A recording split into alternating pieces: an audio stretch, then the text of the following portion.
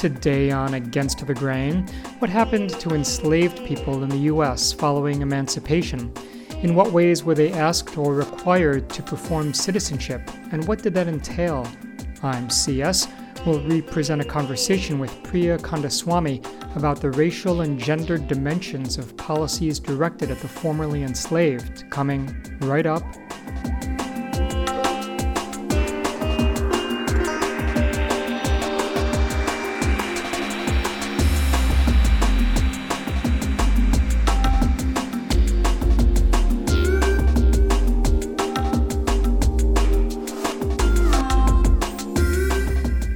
And this is Against the Grain on Pacifica Radio. My name is C.S. Song. Millions of people were finally free. Slavery had just been abolished in the U.S., and formerly enslaved people could theoretically do whatever they wanted. Of course, the word theoretically is key. Newly freed people lacked resources, education, connections, and other things that would have helped them pursue their dreams and become self-sufficient. The federal government was naturally aware of this. Its efforts to assist or manage freed people were crystallized in the Freedmen's Bureau, established by Congress in 1865. The Bureau's full name was the Bureau of Refugees, Freedmen, and Abandoned Lands. If, as Priya Kandaswamy asserts, much of the Freedmen's Bureau's agenda was directed at turning freed people into functioning citizens, how did the Bureau, and perhaps the white population as a whole, conceive of citizenship? Was it defined the same way for blacks as for whites? Did it have a gendered dimension? Were freed women expected to behave differently than formerly enslaved men? In her new book, Priya Kandaswamy describes, among other things, the Freedmen's Bureau's connections to vagrancy laws, labor contracts, and domestic work performed in white people's homes. Priya is a former Mills College professor and now academic program director at Mount Tamalpais College. The title of her book is Domestic Contradictions, Race and Gendered Citizenship from Reconstruction to Welfare Reform. When Priya Kandaswamy and I connected recently, I asked her what the Freedmen's Bureau's stated mission was. So its stated mission was to ensure a smooth transition after the Civil War in terms of managing the refugee population, moving freed people into institutions of citizenship, and then also questions of kind of land management, institution building, those kinds of things in the South after the Civil War. So I imagine that it was born out of, this agency was born out of a concern that we have millions of formerly enslaved people suddenly being free. And can you talk about some of the concerns arising in government quarters about how to handle, or as you said, manage this population? Sure. I mean, the Freedmen's Bureau was a very controversial organization in a lot of different ways. So like on the one hand, there were a whole group of people who really opposed even having a Freedmen's Bureau, and that's really what ultimately led to the fact that the Bureau itself was very short-lived. And those objections were largely on the basis that what the Bureau was doing was redistributing resources in ways that essentially, right, white citizens were being forced to subsidize, newly freed people. Right. So a lot of the objections to the Freedmen's Bureau were on that ground. But at the same time, people who were within the Bureau, who supported the Bureau, who advocated for the formation of the Bureau and its policies, their approach was really to say that the job of the Freedmen's Bureau was to transition newly emancipated people into the institutions of citizenship. And so like when you think about like all of these people who had suddenly become freed, to white Americans, right, this was something that felt like very threatening, right? Like what would citizenship mean if all of a sudden all of these people who had been enslaved could now vote, were regarded as citizens, were not controlled essentially by the institutions of slavery. And so people within the Bureau really saw to use the Bureau as a way of proving that Black people could take on the responsibilities of citizenship. And so they focus their efforts on trying to inculcate those responsibilities. And in the book, right, the ways that I think about those responsibilities are primarily in relationship to responsibility as embedded in the idea of family and responsibility as embedded in the idea of work, right? And so you might think about the Freedmen's Bureau as kind of charged with reestablishing order, right, in the face of what to kind of white Americans felt like the disorder of emancipation. And if we were to think about that from the perspective of freed people, we might also say that the Freedmen's Bureau was involved in a project of taking emancipation, which could have meant many things, right? That freedom could have been all kinds of things, right? That freed people had their own imaginations of what freedom might look like. And part of what the Bureau did was narrow those, constrain them, channel them, normalize them, so that they were putting forward a definition of freedom that aligned with dominant structures of power. You indicate that the Freedmen's Bureau extended state vagrancy laws to apply to freed people, to the formerly enslaved.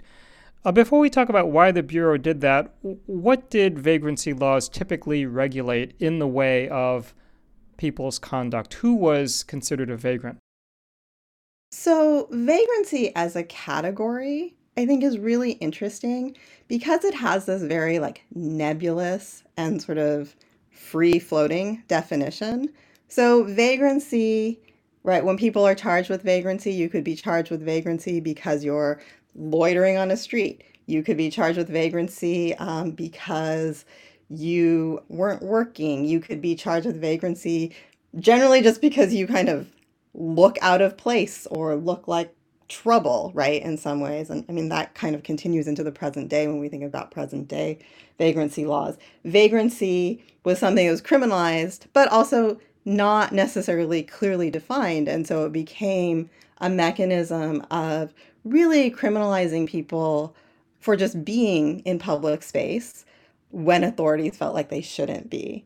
So when we think about vagrancy laws, particularly in this time period, right, in the period of Reconstruction, vagrancy laws get kind of amplified, or they get used much more often during the Reconstruction era, and they get used in ways that are designed to essentially put freed people back to work, or to control freed people's mobility, to control freed people's kind of ability to be independent of white institutions or white employers.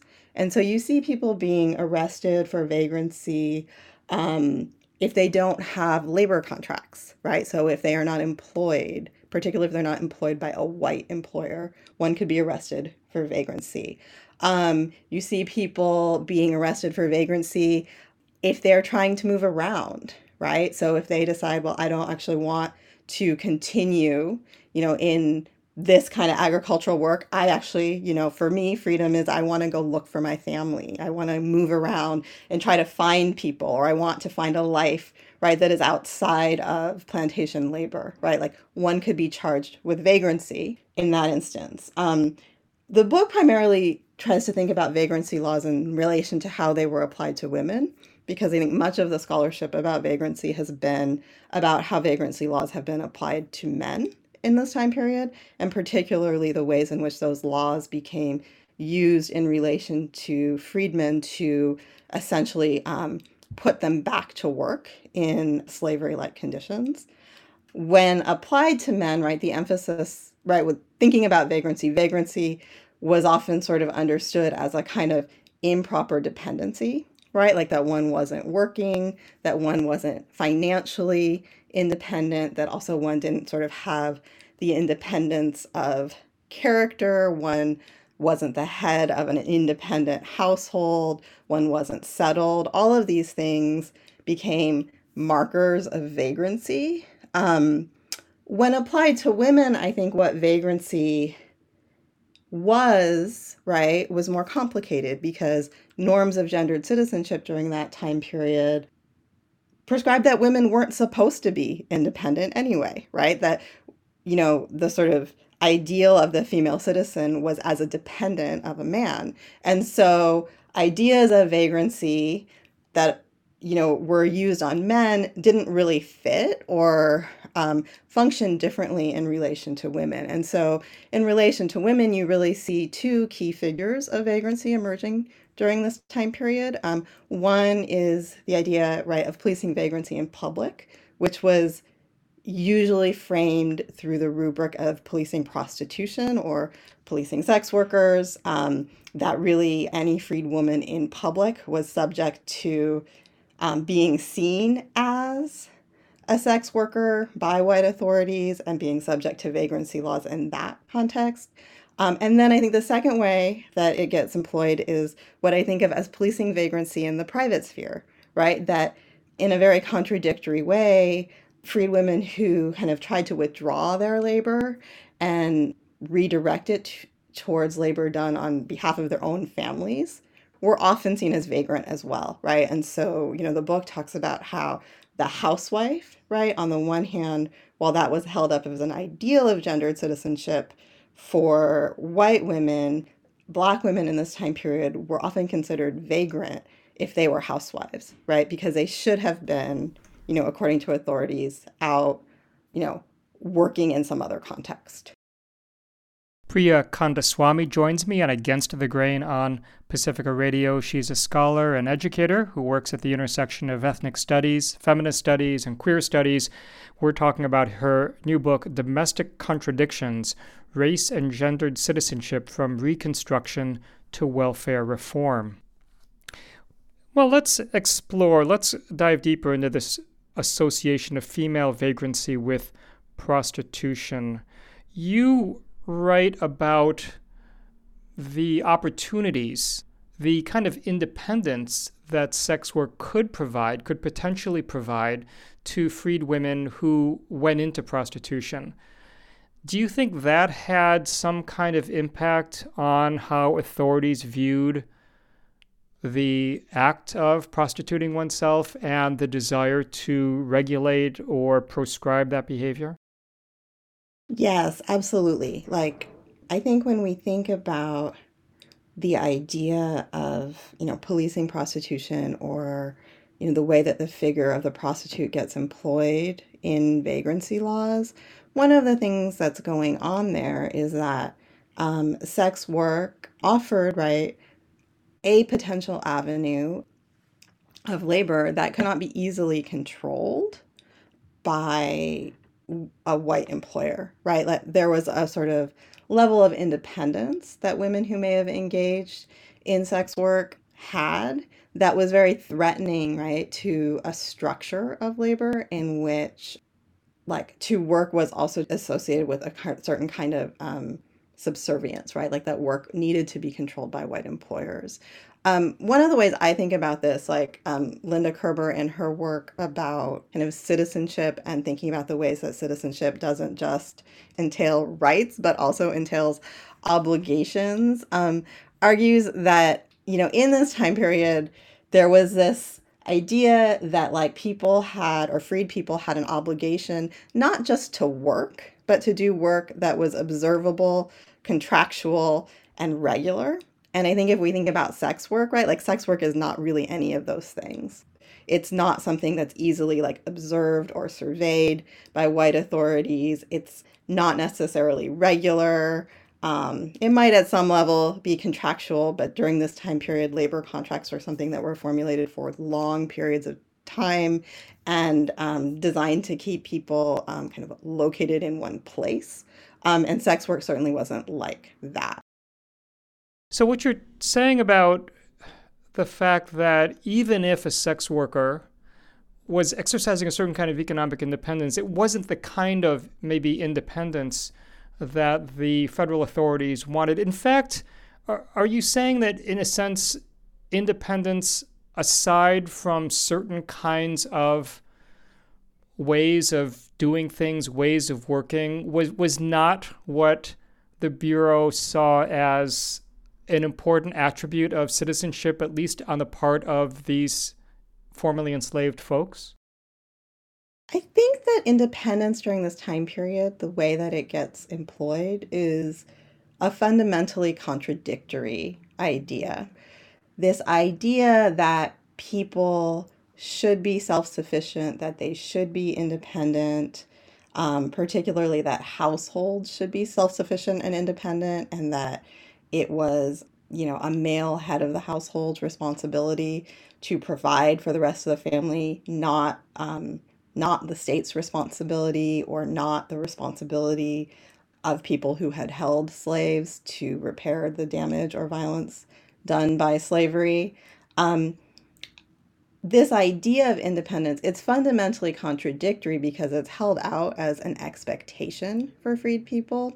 And really, it is this idea that like freed people could demonstrate their deservingness of freedom, their deservingness of citizenship by being independent.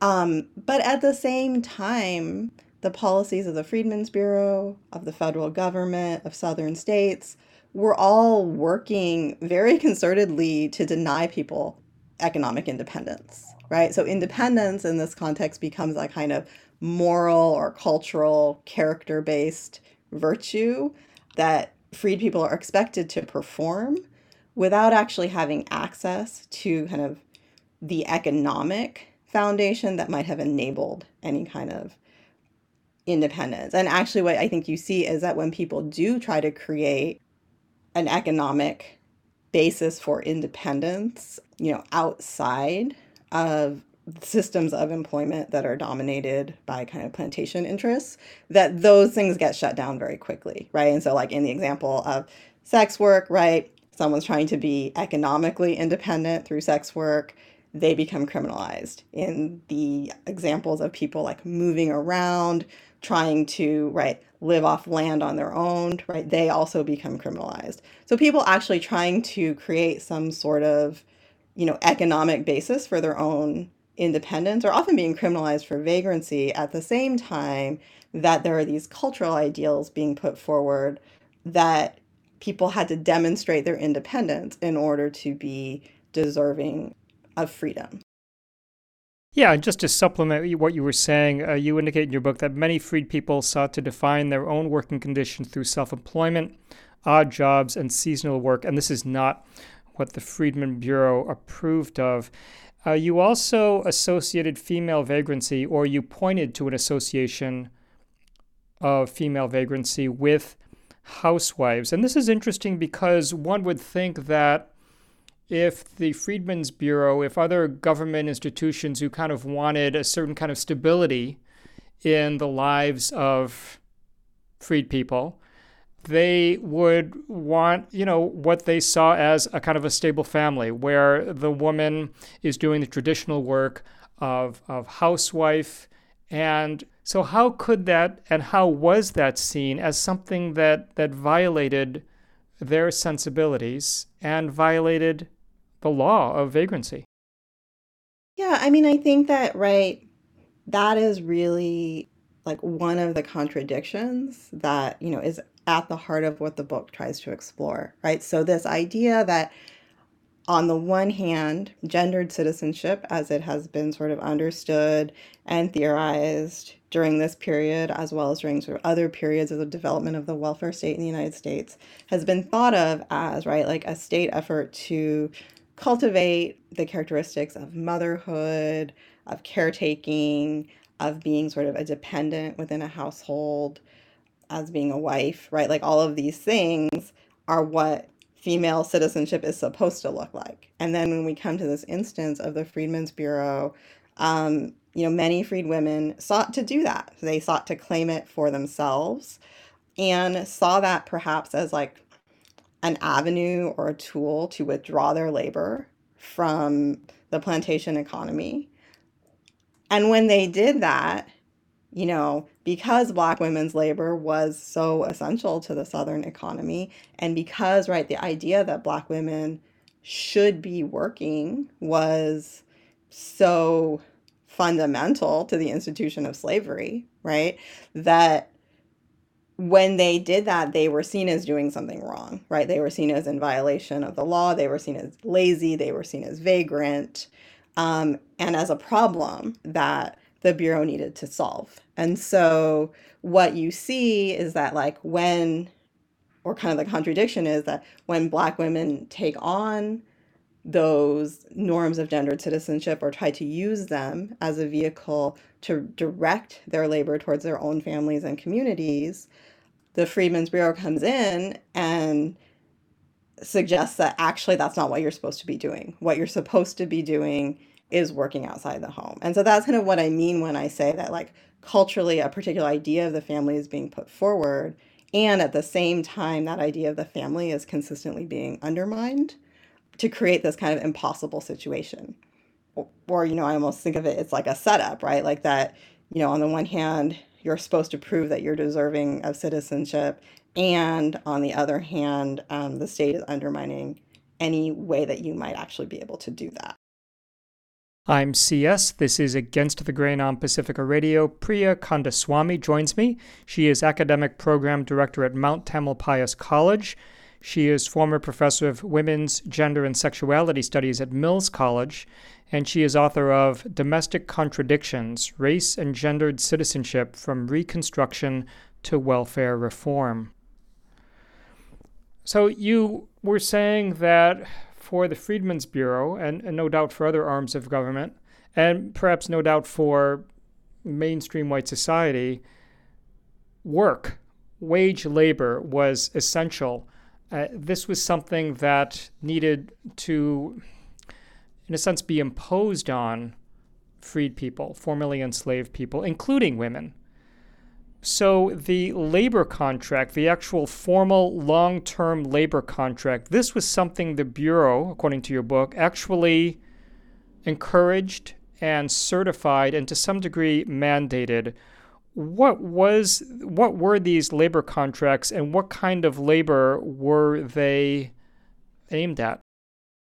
The labor contract was a really important part of what the Freedmen's Bureau did. And I think this is because by kind of enforcing a structure of labor contracts, the Bureau also participated in or put forward a conception of freedom that was grounded in the idea of contract. And so if we think about what does it mean to be a free individual, or what does it mean to become a freed person, that could have meant many different things. In the Bureau's estimation, it came to mean having the capacity to participate in contracts. And so the distinction that kind of gets made is that, under slavery, people weren't able to consent, right? They couldn't participate in contract when one was enslaved. That now that people were free, the transition that is happening is that people are able to engage in contract. And so the difference between enslaved labor and free labor was that free labor was governed by contract, and contracts were something that you freely entered into. So there were a lot of problems with that conception of freedom. So first of all, right, like freedom might not actually be being able to participate in contracts, but even the contract system was not one that people freely entered into by any means, right? It was actually a very coercive system. So the Freedmen's Bureau required in some places that people sign labor contracts. They adopted some very coercive measures to make sure that all freed people entered into labor contracts. Labor contracts during this time period for freed people were not kind of like how we sort of maybe think about a labor contract today, right? Like they extended for long periods of time. So usually an agricultural labor contract extended for a full year, and one would not get paid, right? Because you didn't fulfill your contract if you left before the completion of the entire year.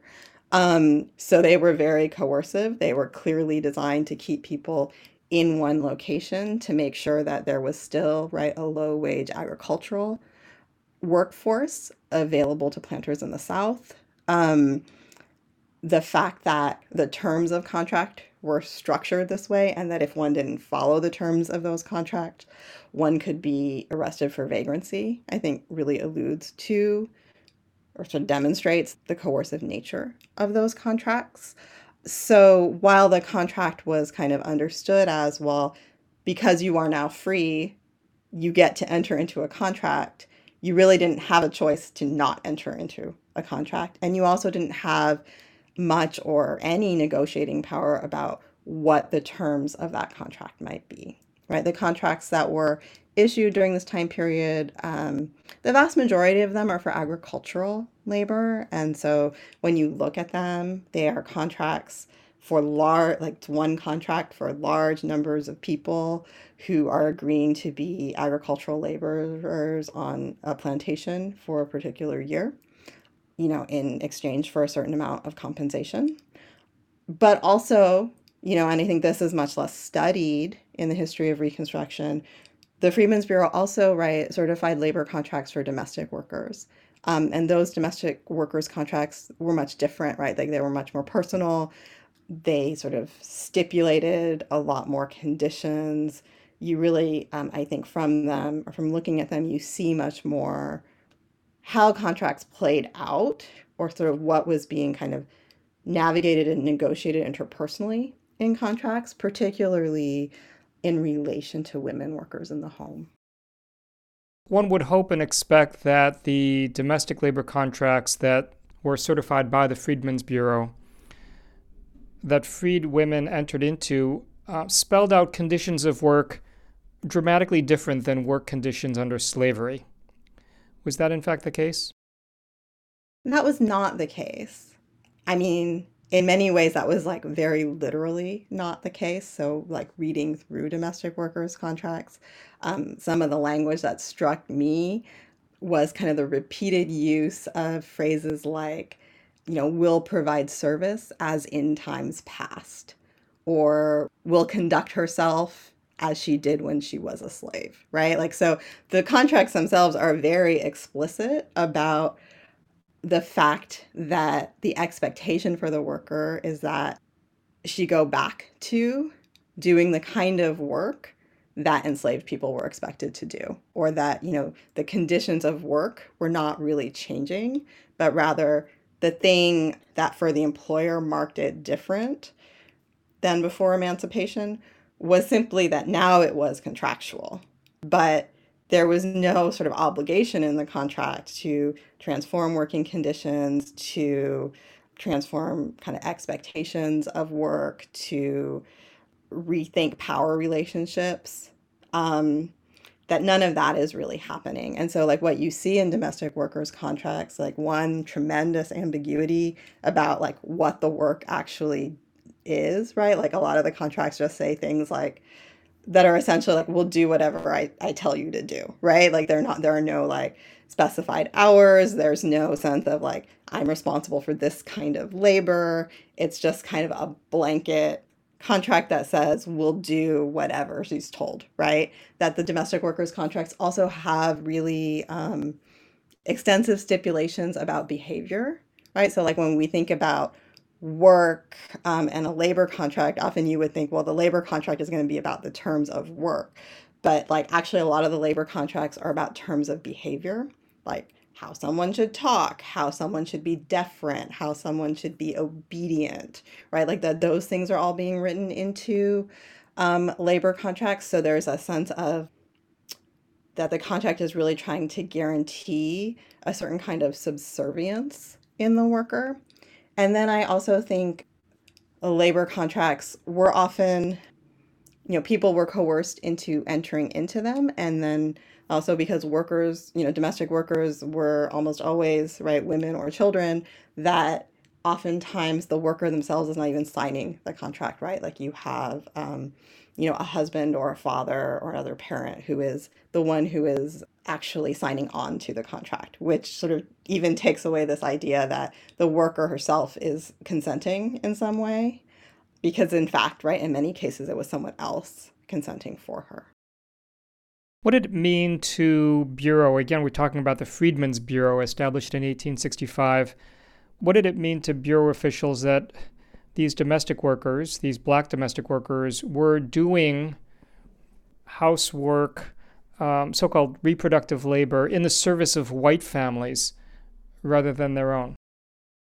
I mean, I think that this is really the way that domestic labor or the domestic worker resolves kind of some of the contradictions I talked about earlier of an ideal of gendered citizenship grounded in women doing reproductive labor, but also an anxiety about Black women withdrawing their labor from the labor force and directing it towards, right, their own families and communities. I think what emerges in this time period is this idea that the domestic worker can combine, right, like a cultural emphasis on these gendered forms of labor and the things we associate with them, like caretaking, nurturing, doing work within a household, but link that to service for white families rather than thinking about that as something that could be done for one's own family.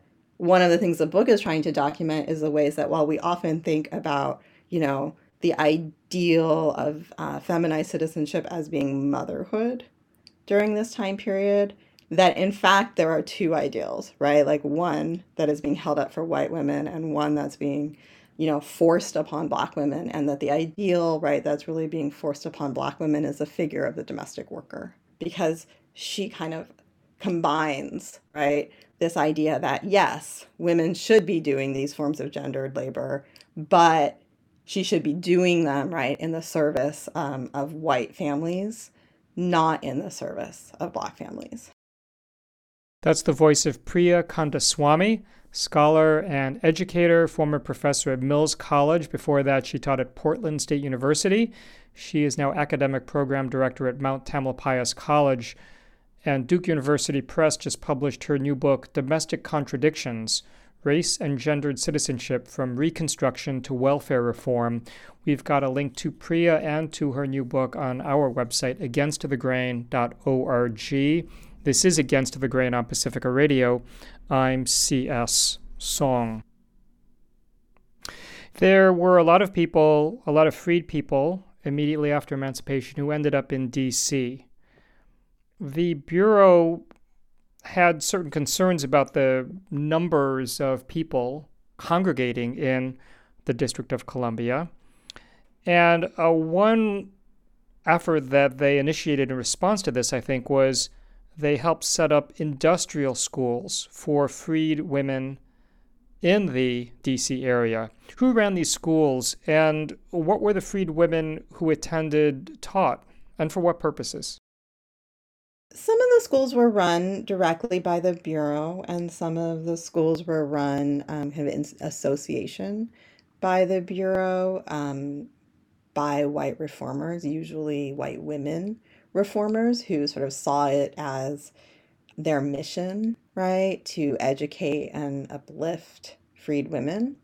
I mean, we can think about all the different ways that schooling has been a major reform project, particularly thinking about, for example, Native American boarding schools, or thinking about efforts to kind of reform and instill dominant cultural values through schooling. So, I mean, industrial schools were certainly a project like that, right? They were about assimilation, they were about reform, they were trying to instill kind of the values of hard work into freed people. And so, right, the industrial schools, particularly industrial schools for women, focused on, what we might think about today as reproductive labor or service work, things like doing laundry, sewing, domestic labor, right, like cleaning, childcare, things like that, right? So teaching women, teaching freed women how to engage in those kinds of activities was a little I mean, I would imagine that most freed women probably knew how to do those things. So we also think about the school as really actually kind of about the discipline of schooling, not necessarily about any kind of education. And then also, right, using, right, those skills as a basis for employing freed women in various different places. There was a placement element to these schools. These schools tried to find people who would employ these domestic workers being trained at these schools. Talk about that process, how it worked, and you write that it was difficult at times to find placements that would accommodate women with small children, that would accommodate women who would otherwise bring their children with them to the employer's house. So, what were freed women encouraged to do in that case?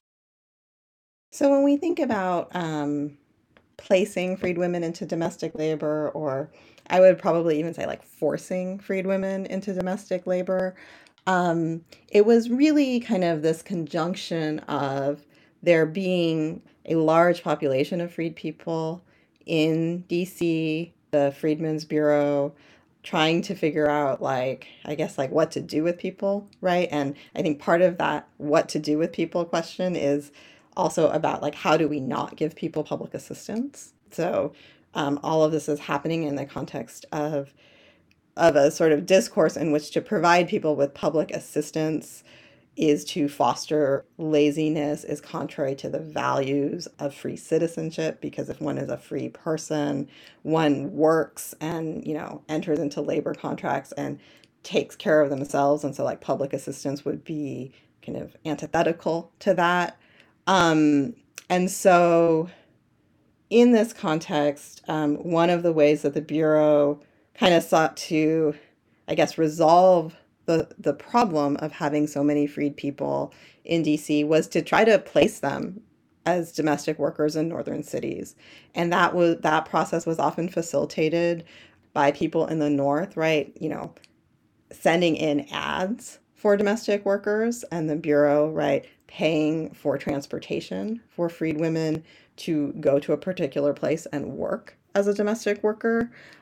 And, and when I say that, I think that sounds more voluntary than it really was, right? So like women were put in a position of, if you can't prove that you're self-sufficient, your children will be taken from you and put in an orphanage.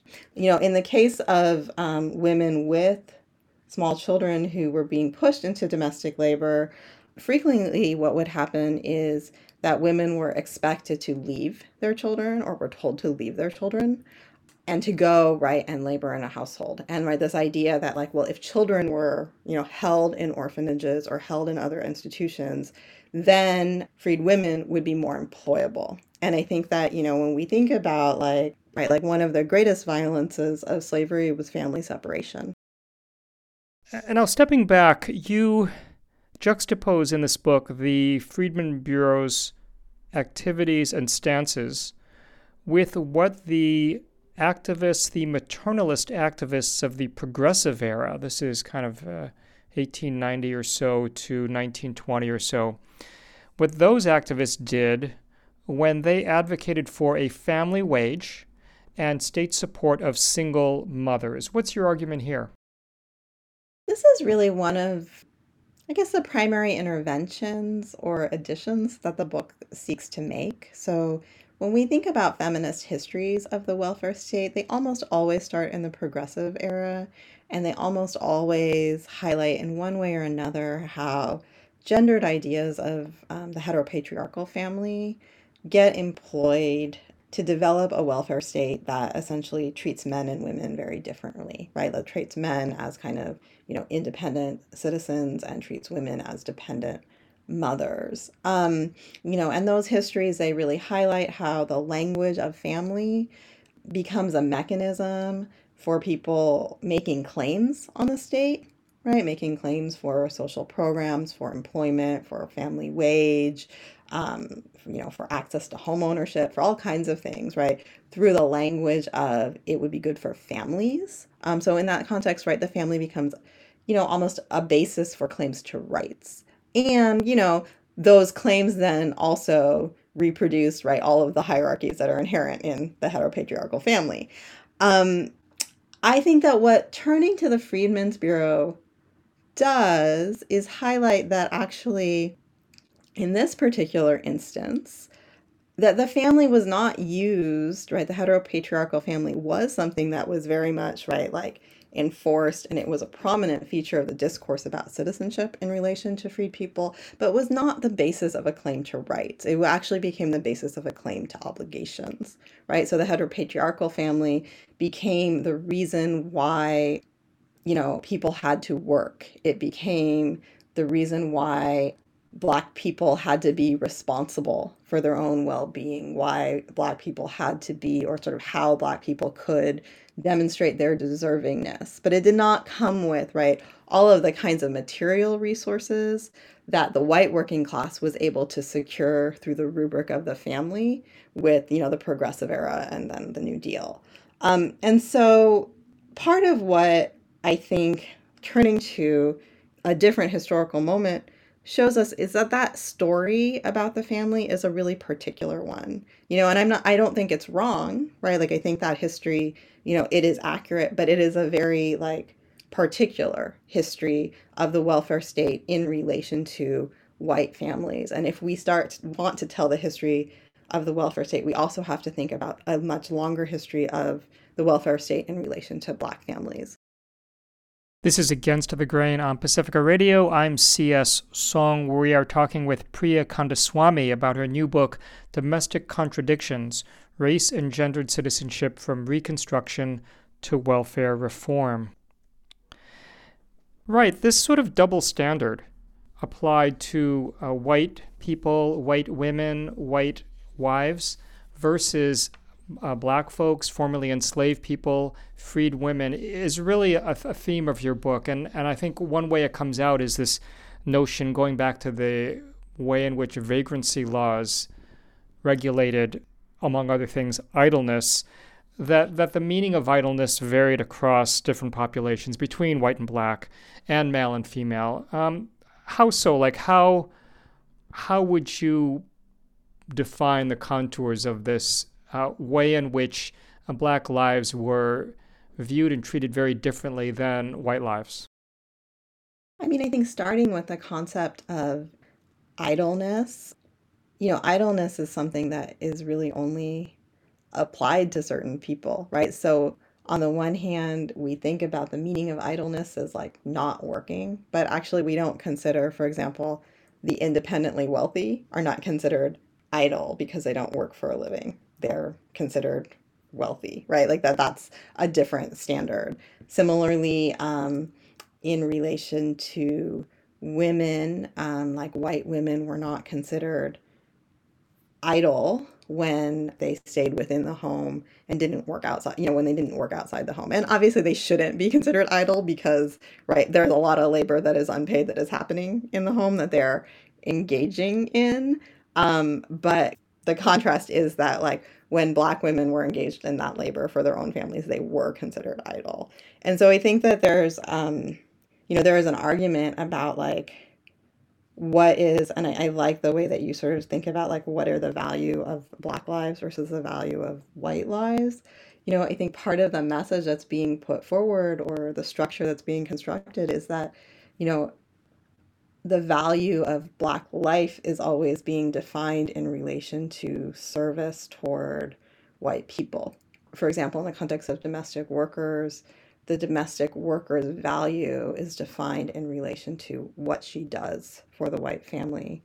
And not just like what she does in terms of the labor that she performs, but also what she does in terms of reinforcing a structure of white supremacy, right? That, her role is to be kind of this subordinated, marginalized, always accessible, frequently erased part of the white family. And that's kind of defining, or that's how the state is defining her value. Whereas, I think another place that's really striking is like when we think about like how motherhood is understood. So in relation to kind of, maternalist activism and gendered constructions of motherhood, in that context, right, women were seen as good citizens when they were caring for children. And like that was rooted in this idea that like children were like the future of the nation, that the value of white children's was very, very high, right? That white children represented the future of citizenry. And, in a lot of the examples I talk about in the book, I mean, I think one of the things you really see is the devaluation of the lives of Black children, right? That like it was not important that, a freed woman be able to invest emotional energy, care, labor into her own child, right? Because those children were regarded as not the future of the nation, but rather as a future labor force. And they weren't seen as sort of worthy of investment and of care, of love, of, familial support. And that, really that those lives weren't considered valuable in any way. I mean, I think when we think about like the Freedmen's Bureau and then also, in the comparison the book makes to workfare, what those policies are really saying is that, Black children and in the more contemporary era, kind of a wider range of working class children, what those children really need is a model of labor discipline in their parents. They don't need care, they don't need time, they don't need stability, they don't need all the things we might associate with good parenting. What they need is consistent models of people working really hard at low wages without very many rights. You note in your book, Domestic Contradictions, by my guest Priya Kandaswamy, that one of the contributions of this project is to locate welfare politics within the realm of queer politics. How do you see your book and its conception of the history of the Freedmen's Bureau as contributing to queer studies? In many ways, like when I think about kind of the intellectual inspiration for this project, it stems, it stems from many places, but one of the primary places it stems from is an essay by Kathy Cohen called Punks, Bulldaggers, and Welfare Queens, in which she kind of makes this intervention in queer studies that seeks to complicate a dichotomy between straightness and queerness as identities and instead think about heteronormativity as a structure of power. This book kind of pursues that conception of queerness, as has much other scholarship.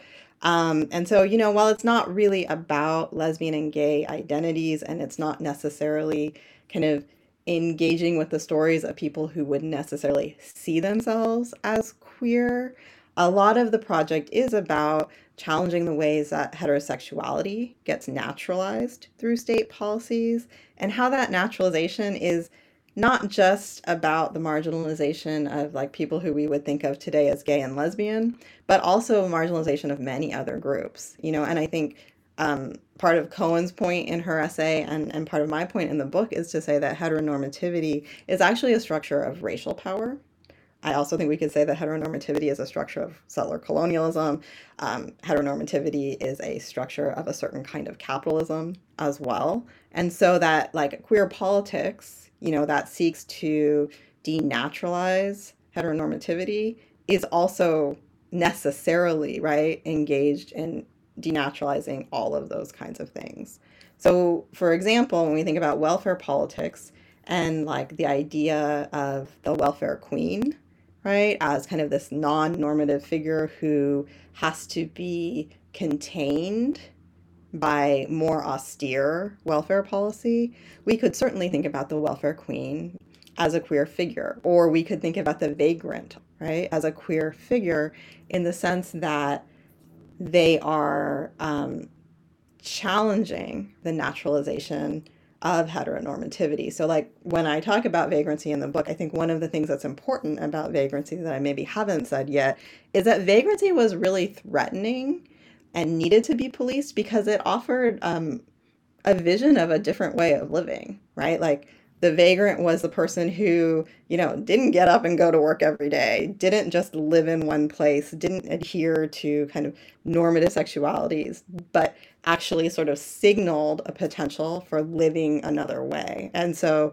in my mind, the vagrant is a queer figure because the vagrant points to the fact that all of the things that are being said about, who a citizen should be or what it means to, in this case, even be, right, a free person, The vagrant is pointing to the fact that actually that's not true, right? Like there are all these other ways one could be. And in doing that is denaturalizing something that is taken for granted as true.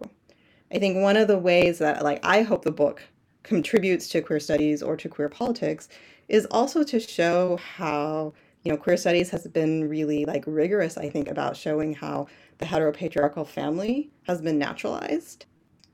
And I think this book really tries to show how that naturalization is also linked to the naturalization of state power, right? So like all of the things that are going on to sort of naturalize and normalize a particular family form, particular ways of doing gender, particular hierarchical relationships, particular forms of sexuality are also very much linked to the naturalization of the state, right?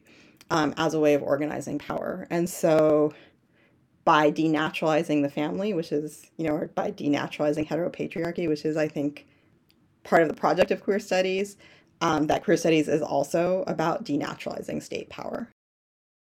Priya Kandaswamy, Kandaswamy, scholar, educator who works at the intersection of ethnic studies, feminist studies, and queer studies, academic program director at Mount Tamalpais College, which provides an Associate of Arts degree program and college preparatory program free of charge to people incarcerated at San Quentin State Prison. Mount Tamalpais College was formerly called the Prison University Project. And she is author of the book we've been discussing today. And we've really only touched the surface of this book, discussed one section of it in depth. You may well want to find out what else is in this very interesting book. It's called Domestic Contradictions, Race and Gendered Citizenship from Reconstruction to Welfare Reform, published by Duke University Press. Priya, thanks so much for writing this book and for joining us today. Thank you. It was really great to be here and to get to talk to you. And that program first aired last September 7th. And this is CS, suggesting the important thing is not to stop questioning. And we hope you'll join us next time.